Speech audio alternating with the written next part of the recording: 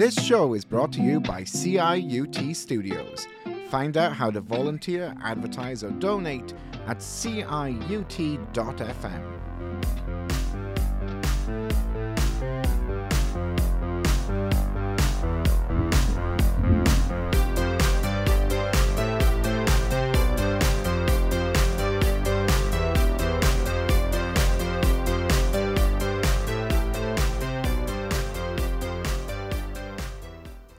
Hello and welcome to Can Queer, home of Canada's queer medium. My name is Luke Smith. And my name is Sebastian. I'm going to turn you up just a smidge because that was a little quiet. Oh, no, you're way too loud. No, you know what? It's fine. It's fine. It's fine. We're all fine. We're going to be fine. Yeah, actually, I wanted to start off with, we have lots of Canadian stories today. Very excited about that. But I want to start off with something not very Canadian, and that is the incredible and talented Lily Savage. Mm-hmm. 3,500 people and 2 bar staff. One of them's had a hip replacement. She's only just come back to work. There's a certain character and a certain, just like working housewife vibe to Lily Savage. Do you know who Lily Savage is? I know the pedigree that Lily Savage comes from. There's a certain style of kind of a De Medna style of lovely old lady who lives next door drag character. She was nothing like a lovely old lady next door. Lily Savage was the drag persona of the incredibly talented British broadcaster Paul O'Grady. Now, unfortunately, Paul O'Grady passed away earlier last week. Now, the reason why we're mentioning it on today's show is because we've talked a lot in the past about the cultural impact of RuPaul, and RuPaul's Drag Race in particular, and sort of that the ubiquitous of the New York ball scene on drag, and sort of what that looks like. Well, Dame Edna is the RuPaul of Australia in terms of cultural impact. Yes. And Lily Savage was really the RuPaul of Britain in terms of drag cultural impact.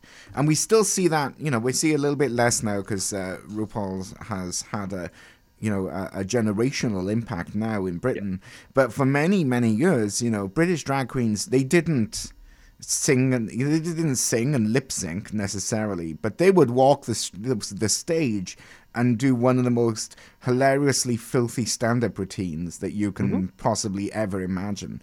It was more a form of stand-up, yeah. Absolutely. Now, Lily Savage reminds me if it's after work, the ladies have come off their shift doing, factory work or cleaning or whatever, and, salt of the earth kind of ladies that have put in the hard day's graft.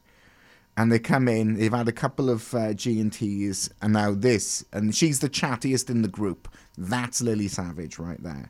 Dot from EastEnders. Dot from EastEnders is a very good comparison. So yeah, we were pretty gutted. Even RuPaul tweeted condolences for the passing of the incredibly talented Paul O'Grady. What I didn't know until recently is that Paul O'Grady essentially retired his drag persona of Lily Savage in 2005 after his late husband had passed away. Very much feeling that his late husband had been such a key part in that character that when he passed, Lily passed as well.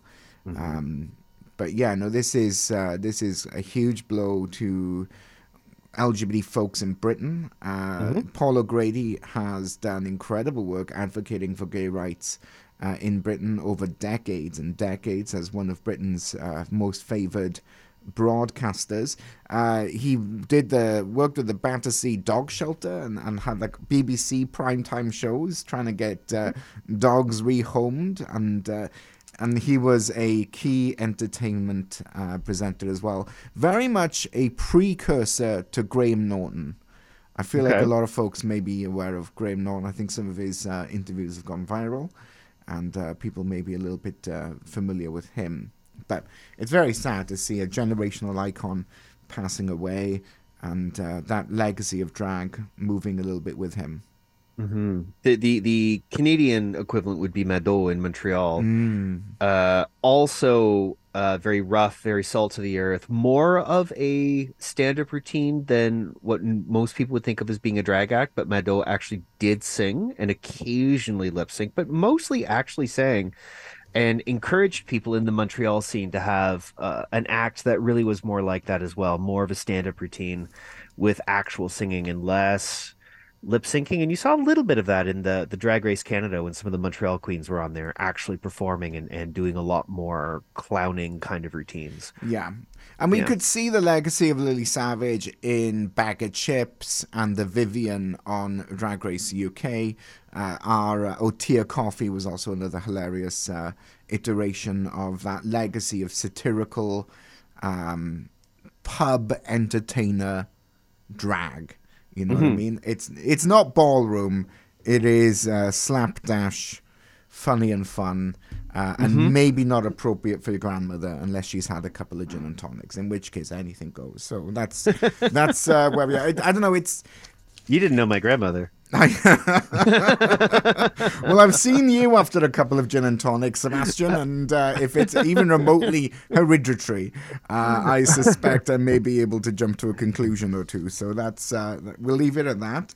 Although it has been a little while since we got gin drunk, the two of us, so maybe that'll be our ambition for this weekend. Eurovision does happen in about a month and a half. It does. I'm in Toronto that weekend, so that's a great point. If anyone wants to watch Eurovision with us, let us know. We might try and arrange a small viewing party, as it were, for long-time listeners of our show.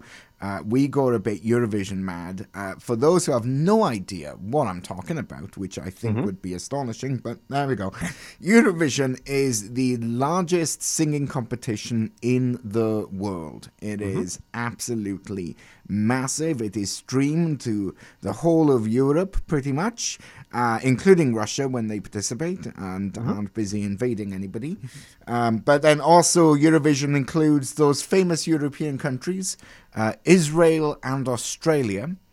They also participate. I believe last year or the year before it was streamed in China, the United States, and Canada. I think TVO carries it. You know, here in a lot of Canada. people make comments about Israel and Australia, but nobody seems to blink when you bring up the fact that Azerbaijan is in there. I mean, Azerbaijan is a much closer European neighbor than Australia. You know what I mean? You could walk to Azerbaijan. It might take you a few days, but you would really struggle to not drown if you tried to walk to Australia. That's essentially where I'm going to leave it. But it is a ridiculously camp show. I don't have any Eurovision songs lined up for today, so count your lucky stars. And it's also worth pointing out, depending on the year, it's either the Olympics, the FIFA World Finals, or Eurovision are the most watched program per viewer, and you count it in tens of millions usually, the number of people watching the grand finals. Absolutely. So it is a very, very, very watched program for sure. I feel like it falls in or around the coronation of King Charles, and I suspect it will probably have more viewers than the coronation of King Charles.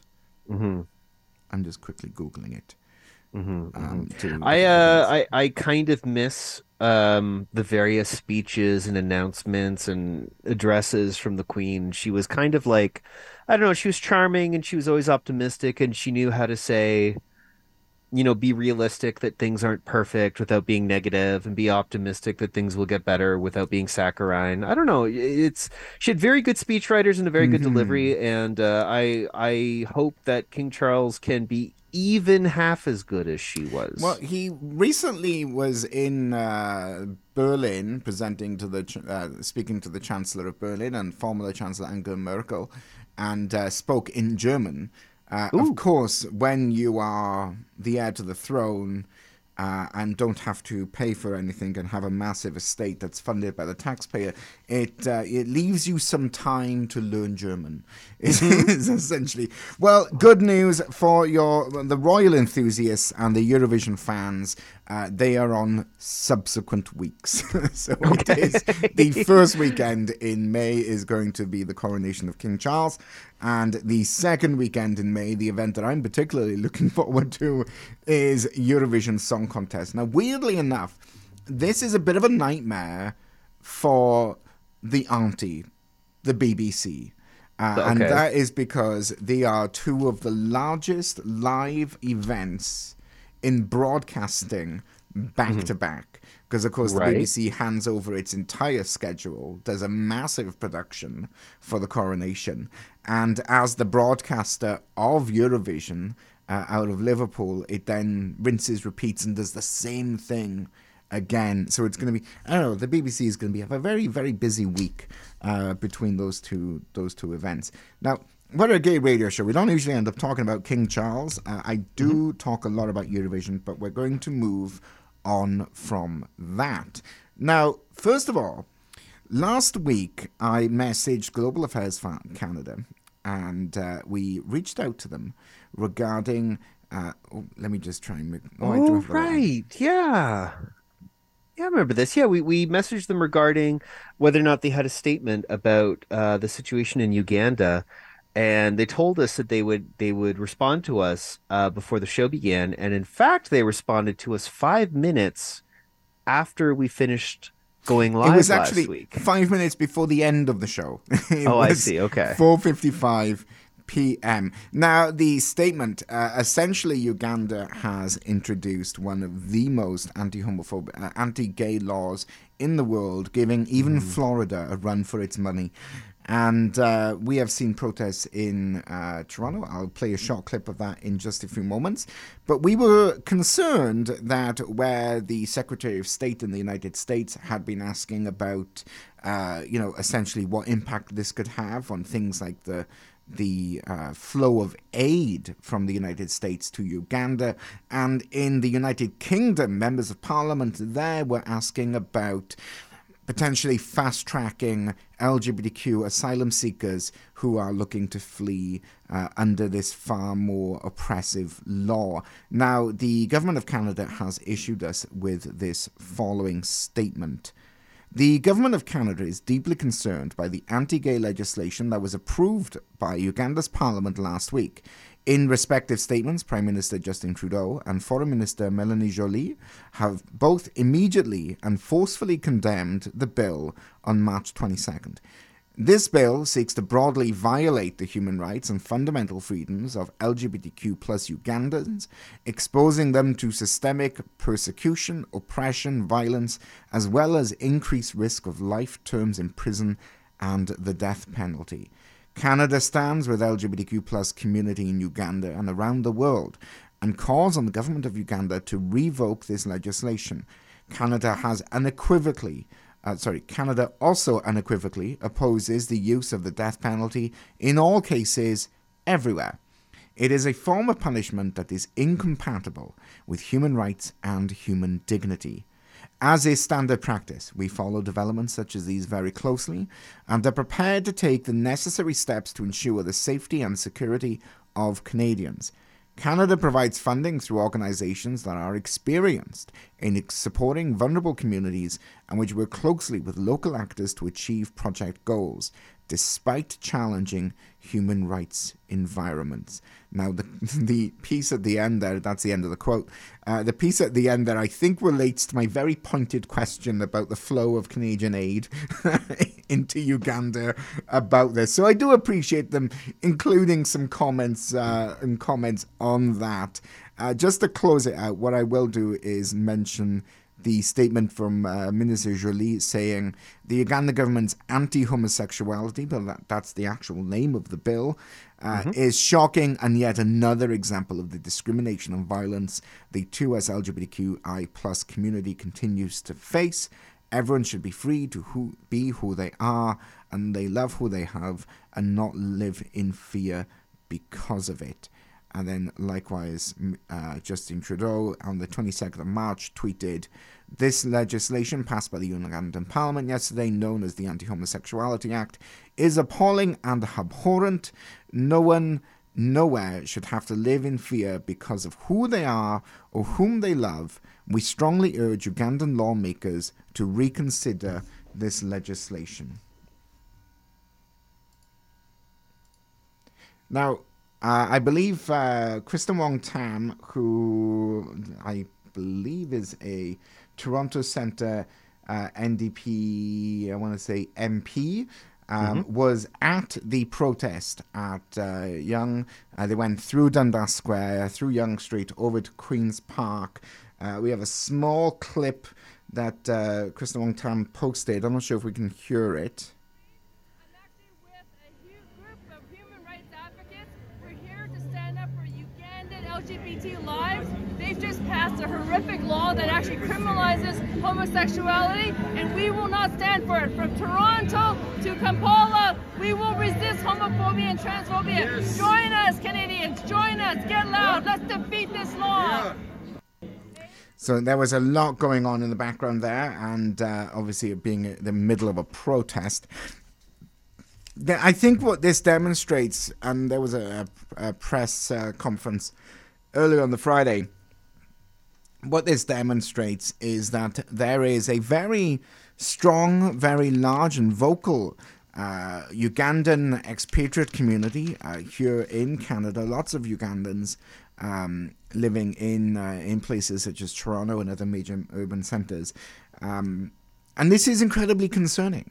You know, this is unbelievably concerning, especially when we consider that under this law now in Uganda, if you don't out and hand over your loved ones to prosecutors and the police, you yourself could face fines and potential other very serious consequences. So this could become a witch hunt against entire families, against people who are disagreed with in the community. It is a horrific law. Two of the lawmakers in Uganda pointing out, obviously, that it would be amazing if this even passes constitutional muster, let alone decent human rights. I don't know if you've seen any more on it. The only thing that I've seen, one of the things that concerns me is if we are taking refugees, what will be the port of escape? Because many of the neighboring countries equally have harsh laws, maybe not laws quite as harsh. The one exception that I've been able to find is actually Mozambique, which is one of their direct neighbors, have recently decriminalized same-sex relationships.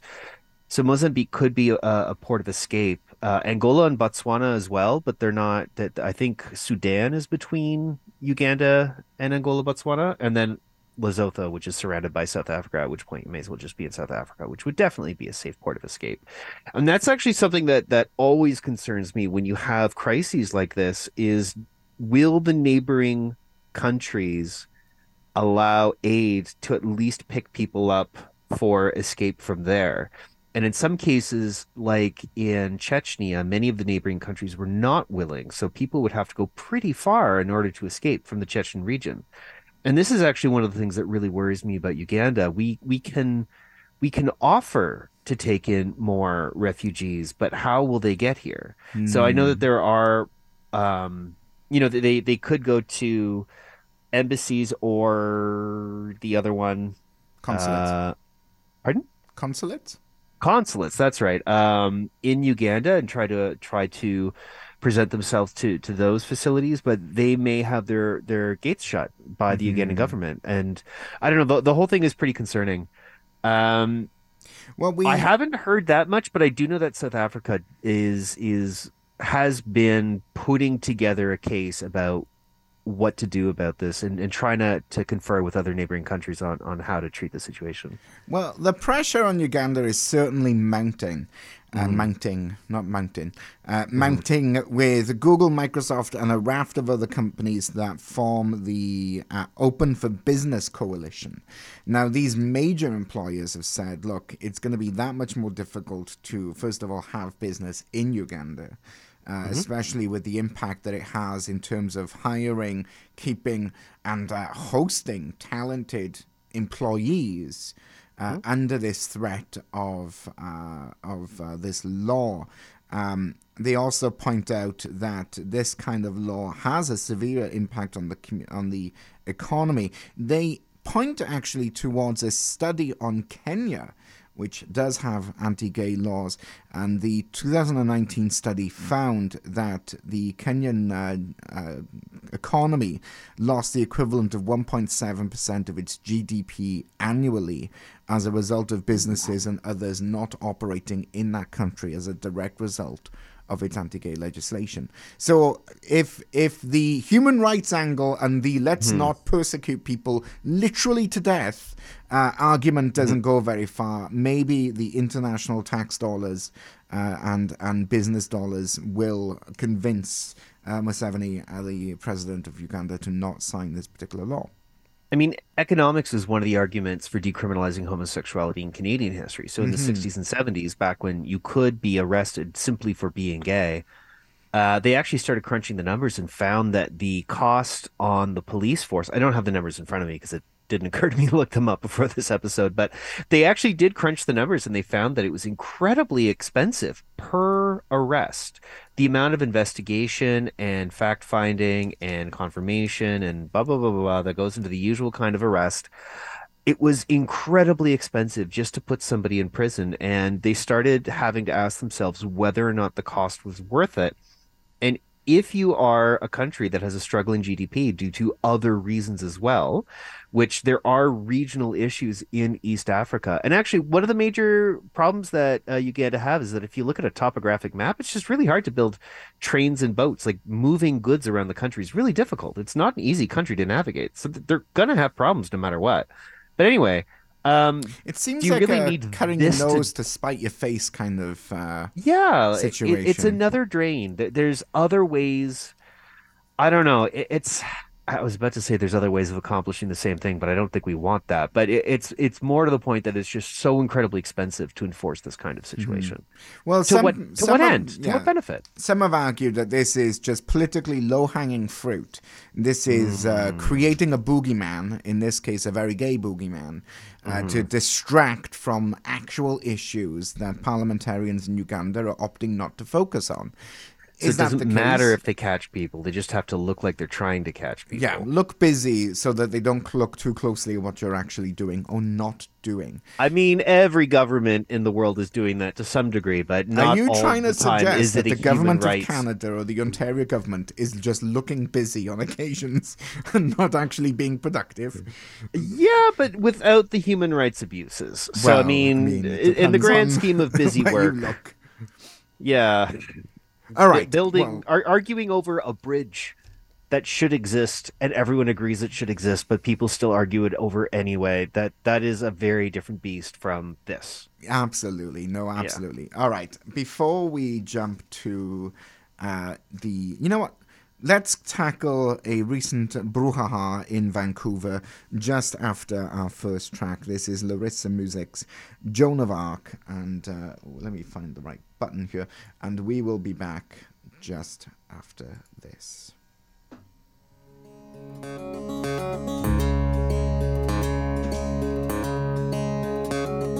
You never step in the same river twice, no. Look at me, sharp as spades, tough as coal.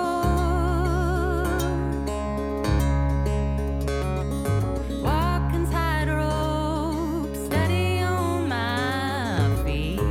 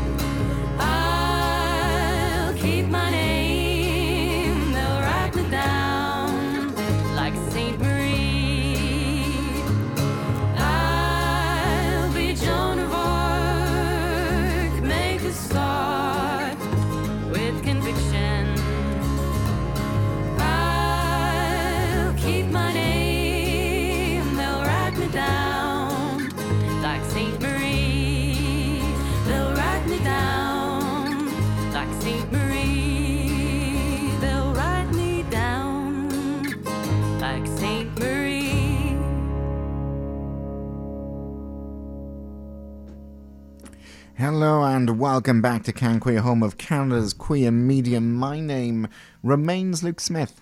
Oh, interesting. Very interesting. And I see you're wearing your shirt that says love on it. No, I think these are just paint stripes.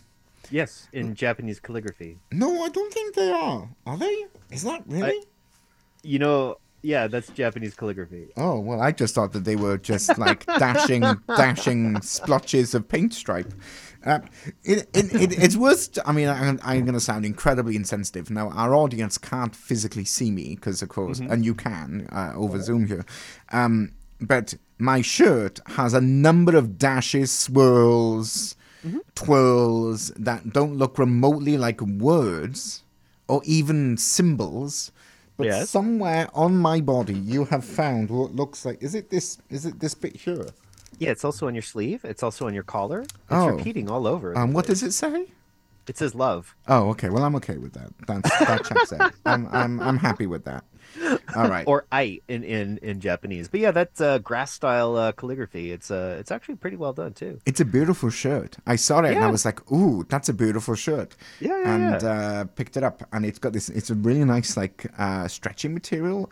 I want to say spandex, but not spandex. You know when you get clothes that have 3 or 4% spandex in it, and it's got that nice bit of stretch. Anyway, enough about my shirt. It looks like that the no one color's can halfway see. between navy and eggplant. It's a very interesting dark blue. Yeah, it's more like it splits the difference between black and navy. You know what I mean? Like it's a closer. Let me hang on a second. Our poor listeners are gonna have to.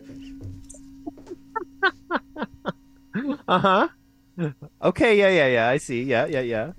There we go. Of course, we're using the medium of radio to describe my choice of shirt today. So that's where we're at, which is a much more pleasant conversation than where we're going next. In Vancouver this past weekend it was everywhere. It wasn't just in Vancouver. Was the Trans Day of the International Day of Trans Visibility. Yes. The whole point of this day, before the raft of anti-trans legislation that has sprung up, it must be contagious, this anti-trans legislation. It seems to be the cause du jour in terms of legislative priorities right now, for no apparent reason. But that being said, despite that, Trans Day of Remembrance was International Trans Day of Visibility. I'll get there in the end. Is more about spotlighting some of the challenges. We spoke before about how trans folks are usually significantly more educated, but they're under or unemployed. We spoke before about how when you survey homelessness populations, the number of folks who are trans or trans-identified is above the average. So they're overrepresented in homeless populations and so on and so forth. And the list goes on, in terms of negative health outcomes, negative social outcomes, adversely overrepresented in the trans community. That was the point of the day, just being like, hey, these things happen, we're not sure why, maybe we should try and do something so that trans folks aren't specifically targeted, isolated, and have some realistic supports. That's where it was. That's the sort of genesis of the day. And but with the politics evolving and that sort of confrontational politics that we find ourselves in now, things have got a bit rough. So the Vancouver Police Department is looking for witnesses for what have been called violent confrontations at the Trans Day of Visibility in Vancouver. So I believe it was the CBC has described it as a scuffle. Clearly, the CBC and the Vancouver Police have very different definitions of what they go by. What is the scuffle to the media is a violent confrontation to the police. But anyway, it was over at Grandview Park, if anyone is familiar with Vancouver well enough to be able to do that. Now, Vancouver Police did release 2 videos. I cannot play one of the videos on account of the atrocious language being hurled around. at this rather violent moment. But I will give you a sense of the environment there on the second video. Let's see if we can get that going. Oh, you know what? I'm going to try and get it going with the mute of the actual video of... Okay, let's try that again.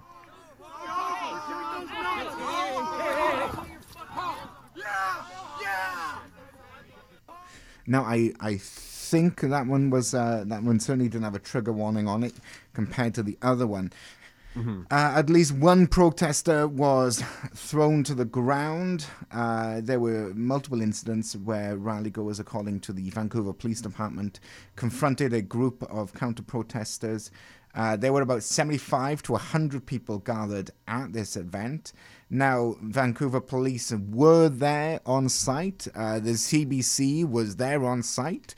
And lots of people witnessed this particular incidents. They've reached out to a victim who posted the video and invited them to respond. They have released images of two people in particular that they would like to interview. But I think the reason why I bring this up, because of course it is very concerning when, scuffles / violent confrontations break out at what really ought to be a rather innocuous awareness-raising event. Yeah. You know, I don't know. I find it incredibly disheartening that the politics on this has become so divisive that scuffles / violent confrontations are now breaking out across the board. Looking at the footage, because it's on repeat on the Vancouver Police website, the two protesters, the two people they're looking for seem to be from opposite sides of the picket line. So there's one individual who grabbed somebody by the throat, and that individual was holding a rainbow flag and a trans flag, and the other person in the other video assaulted somebody who's holding a trans flag. So I mean, it seems to be just civility in general is breaking down. And didn't it used to be that when you had two groups like this, they had to keep a certain distance apart so that this kind of thing wouldn't happen? I don't know. Like I've seen protests before where the police are like, you can stand over there, you have the right to speak. You can stand over there, you have the right to speak. Keep X number of meters apart, don't touch each other, and everything will be fine. And that seems to have just flown out the window here. All the police are standing around. Whatever happened to snarky placards?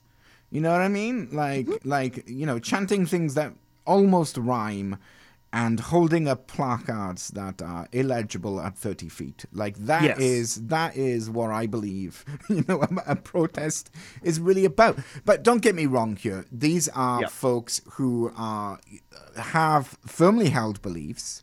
And it seems to be reaching a bit of a fever pitch. And it's not just in Vancouver. So this past weekend, in Ottawa, actually, I don't know if you were aware of this, but the Ottawa Carleton District School Board, which is the public school board in Ottawa, nation's capital, they had a board meeting several months ago. I think we vaguely recalled it, and nowhere near on the agenda, somebody interrupts, sort of looking to speak on a topic, but then interjects talking about the ability for trans students to go and use the washroom of their identified gender. Now, important context here is, first of all, this is, it's a high school. No one's actively, if anyone is actively policing the washrooms, I suspect it's to make sure that vapes aren't being vaped and TikToks aren't being tok-ticked in these spaces. They're not, it's not the Gestapo. But we have an environment now. And in Ontario, the Human Rights Act of Ontario is pretty clear on this in terms of people being able to use the washroom for which they identify. So the law is written, the law is settled law. If you disagree with it, you can bring it up with the Ontario Provincial Legislature and look to have it changed there. But it is what it is. And all of the schools in all of the province have to follow these same guidelines and the same law. That being said, a number of people took an opportunity on an unrelated topic at the Ottawa Carleton District School Board to protest the ability of trans people to use the washroom from which they identify. That meeting got shut down. This past weekend, there was a meeting to now address this issue, even though the school board has repeatedly stressed that they are simply following the law and their hands are effectively tied here by legislation and by court decisions that reaffirm that legislation. About 300 people showed up at the Ottawa Carleton District School Board meeting. Only 75 of them were able to get in. OCDSB had a metered process to avoid the room just becoming overwhelmed. It seemed to be a battleground of pride flags meets Bibles in the parking lot to the OCDSB meeting. But I bring it up because thankfully there was neither a scuffle nor a violent confrontation as far as being reported in Ottawa. But these sort of peaked debates are happening all over the place. And I wonder how we can encourage cooler heads to prevail. Including hockey. Yes. Well, we can move on to that topic because that's been an interesting. Well, I mean, as for cooler heads, one of the issues is that there is a general process, and this is, I've seen everybody blaming it on absolutely everyone, but it seems to be just a general problem these days. Actually, what really kills me is when people blame this on Trump, and this problem predates the presence of Donald Trump by quite some time, and all roads leading back to him is just cheap. But there has been this sort of let's call it rhetorical strategy of sticking your fingers in your ears and just trying to yell louder than the other side. And that has been going on in many domains on all sides. I don't want to say both sides, because sometimes there's more than two angles on this, but you get this from all sides. You will listen to me or you will shut up. And that's not how you convince people. That's not how you win hearts and minds. I mean, it's kind of interesting that for some of the more critical places, like human rights issues in places like Uganda, people are sitting down and thinking out well-reasoned, well-argued, evidence-driven standpoints. Here's where you're going to lose money. Here's where you benefit. Here's how society improves. Here's the ways that this is not useful, instead of just yelling at each other. And it has been this sort of, and a lot of people blame it on social media, that the idea of curated information, and that you watch something and then all of a sudden you're going to get fed similar things, and now you're in a bubble, and now you have a mindset. And of course, everybody who doesn't think like you must be stupid. And that's just a human thing, that if you don't understand somebody else's point of view, your assumption is going to be that they're stupid or crazy. Not that they have different information from you, not that they have a different belief, not that they have a different personality or a different worldview, just that they're stupid or crazy and they must be corrected. Instead of just like sitting down and being like, okay, why do you believe what you believe? I don't think there's been a lot of that lately. It reminds it's very frustrating. It reminds me, I think it's Plato's cave. It's somebody's cave. It's the philosophical idea behind essentially an echo chamber. And it's this, I'm going to butcher my recollection. I mean, I'm talking about, grade 12 philosophy. You're trying to recall this example.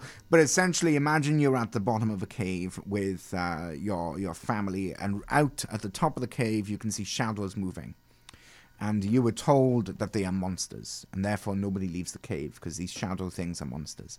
And but it's only when you leave and realize that it's the sun shifting a tree in the breeze that you see that outside of your tunnel vision or cave vision that the world is very different. But I bring this up as an example because this is not a new philosophical idea. What we're struggling with now seems to be these echo chambers and these amplified groupthings that are really struggling. Me and you do not always agree. That's correct. Well, I don't know. Is it correct? That remains to be seen. But we do sometimes disagree. I hate your taste in hot sauces. I hate your taste in politics, but that's... Oh, why'd you have to go there? That was a joke. I tolerate it, but that's... But no, it's the point is we can build connections and build joy. And I do want to kind of frame out this conversation. But we also understand why each other believes what we believe. And even if we disagree with the conclusion, like there are things that you believe in, like, I don't agree with that, but I understand why you believe that. That makes sense to me that you believe that. And that's okay. That's how you make peace. And really, we don't disagree on that much, really. Yeah. I mean, actually, the things we disagree on the most are the things that we agree on, but we disagree about why. Yes. Those are usually when we have heated debates, which is weird. But anyway. So I wanted to close out with a good story, a relatively good story that came out of this past weekend. And that is from Prince Edward Island. Now, in PEI, about 200 people marched through Charlottetown, which I think is, like a 4-minute walk? Like it's, it was, that's the whole of the island, essentially, marched through Charlottetown in solidarity with the trans community that lives there. Members of that community wanted to have a walk to demonstrate that they exist in that community. Their friends and family showed up. Other people in the community was like, yeah, no, that sounds like a fun thing to do on a Saturday afternoon, and they joined in. There was no scuffles, there was no violent confrontations, there was no violence of any kind. There were almost certainly people who disagreed. Yeah. But they just, kept their opinions to themselves. They stayed home and watched the hockey because they had better things to do. Absolutely. Yeah. That's exactly what it is. If you wanted to march down the street and advocate for, increased funding for farmers so that it's less of a struggle to be able to get by, do that. Absolutely do that. If you want to advocate for the rights of the child and be able to make your own decisions in ways that are appropriate to age, absolutely do that. I think we can advocate for things that we believe in without bringing others down in scuffles or violent confrontations. You know what I mean? I'm going to get that on a t-shirt. Scuffles or violent confrontations. Yes. And we'll go from there. So there are a couple of other Canadian news stories, but I think what we'll do is we'll take a small break here and we'll jump to the next track. This is Easier to Leave by The Pairs, and we shall be back just after this.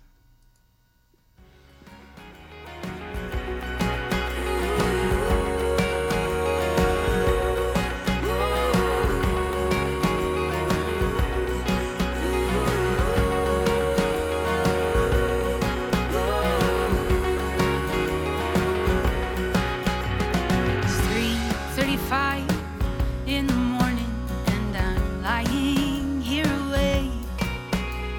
We had a tent up in the backyard. It's folded in the rain. It held our unsolved conversations for 2 weeks or maybe one. Now it's broken down just like our love. We're both sprawled out on the ground.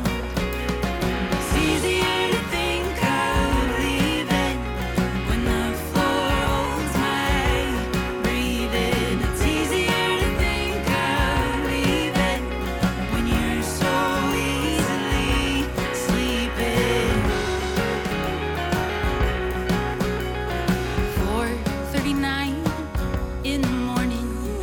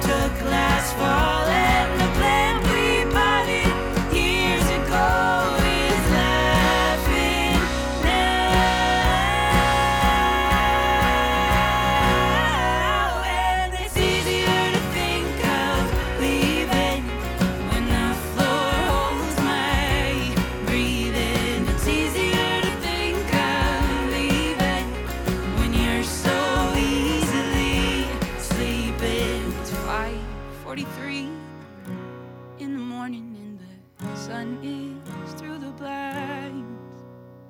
But daylight brings a compromise that we couldn't find at night.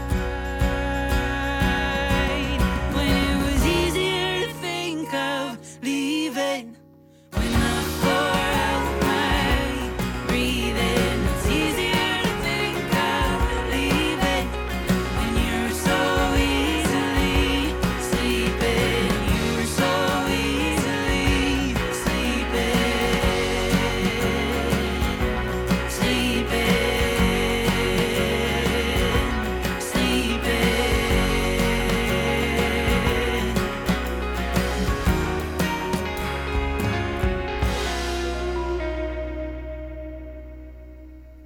Hello and welcome back to Can Queer, home of Canada's queer medium. My name is Luke Smith. And I'm Sebastian. Now, I did want to quickly mention that we do have an eye on Norwich, Ontario.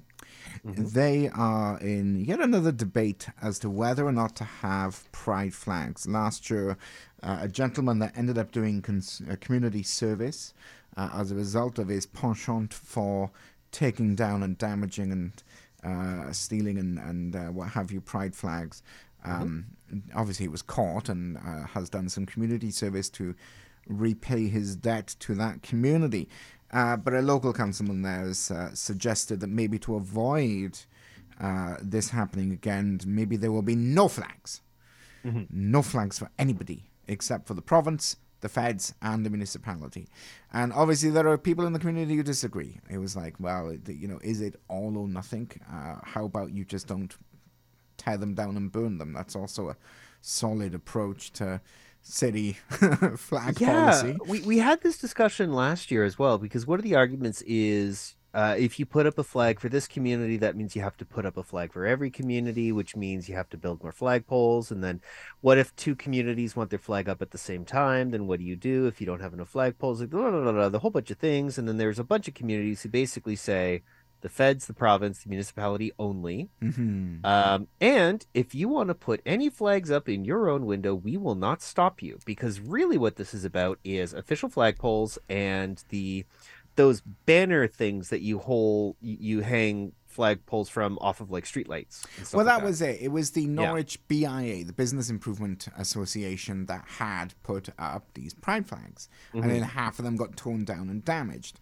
Now, if the BIA and those local businesses around Pride, which is very colourful, fun times, wants to put pride flags, I think they absolutely should be able to do that. And I think it is pretty reasonable. I feel like this is, I don't know what year we're in here, but I feel like it is a reasonable assumption to not break the law, tear down and damage the property that isn't yours. Like I feel like if we just start there with basic law abiding, I think we're in a good place. I feel like that's a solid position to be in. But there we go. That's just my crazy. Fair enough. My crazy take on it. Well, why don't we move to some hockey now? It may surprise our listeners, but I am not the most avid hockey fan here. I'm not. I don't watch every game. But on this occasion, I err on the side of these hockey players that are choosing not to wear jerseys. In particular, the Vancouver Canucks, that's thing scrolled. The Vancouver Canucks, their forward, Andrei Kuzmenko, who is Russian and has family in Russia, has opted not to wear or participate the warm-up ahead of the annual Pride game in Calgary. Now, the Canucks are going to be wearing a special Pride-themed jersey that was designed and created locally. It is very much a moment of encouragement in those communities. We're not going to dive too much into it. I think The Current by the CBC did a fantastic segment on this. But essentially,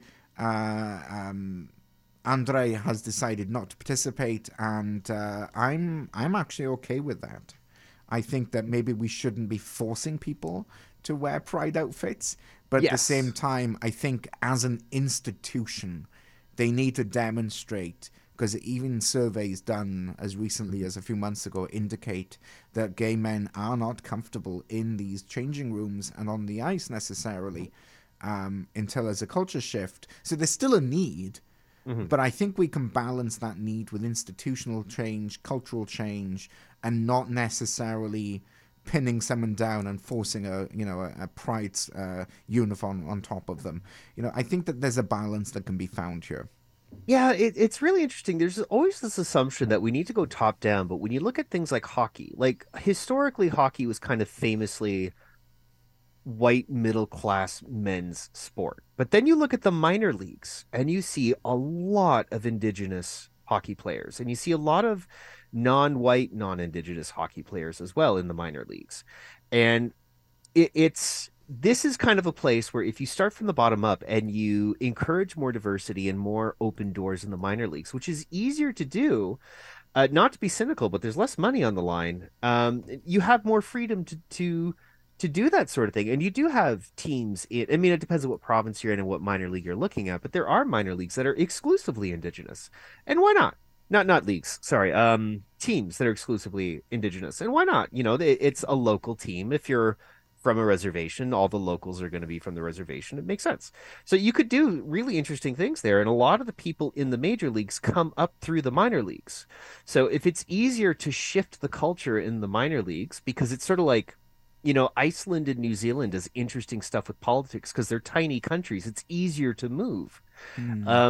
You could do that kind of strategy as well as bringing people up through the minor leagues and focusing on making the minors a more warm and friendly place, which they kind of are already anyway. There's plenty of Black Canadian hockey players already in the minor leagues and a couple in the major leagues, but they all started by having the minor leagues being more welcoming. So that old story of hockey as a white man's sport really started shifting from the bottom up.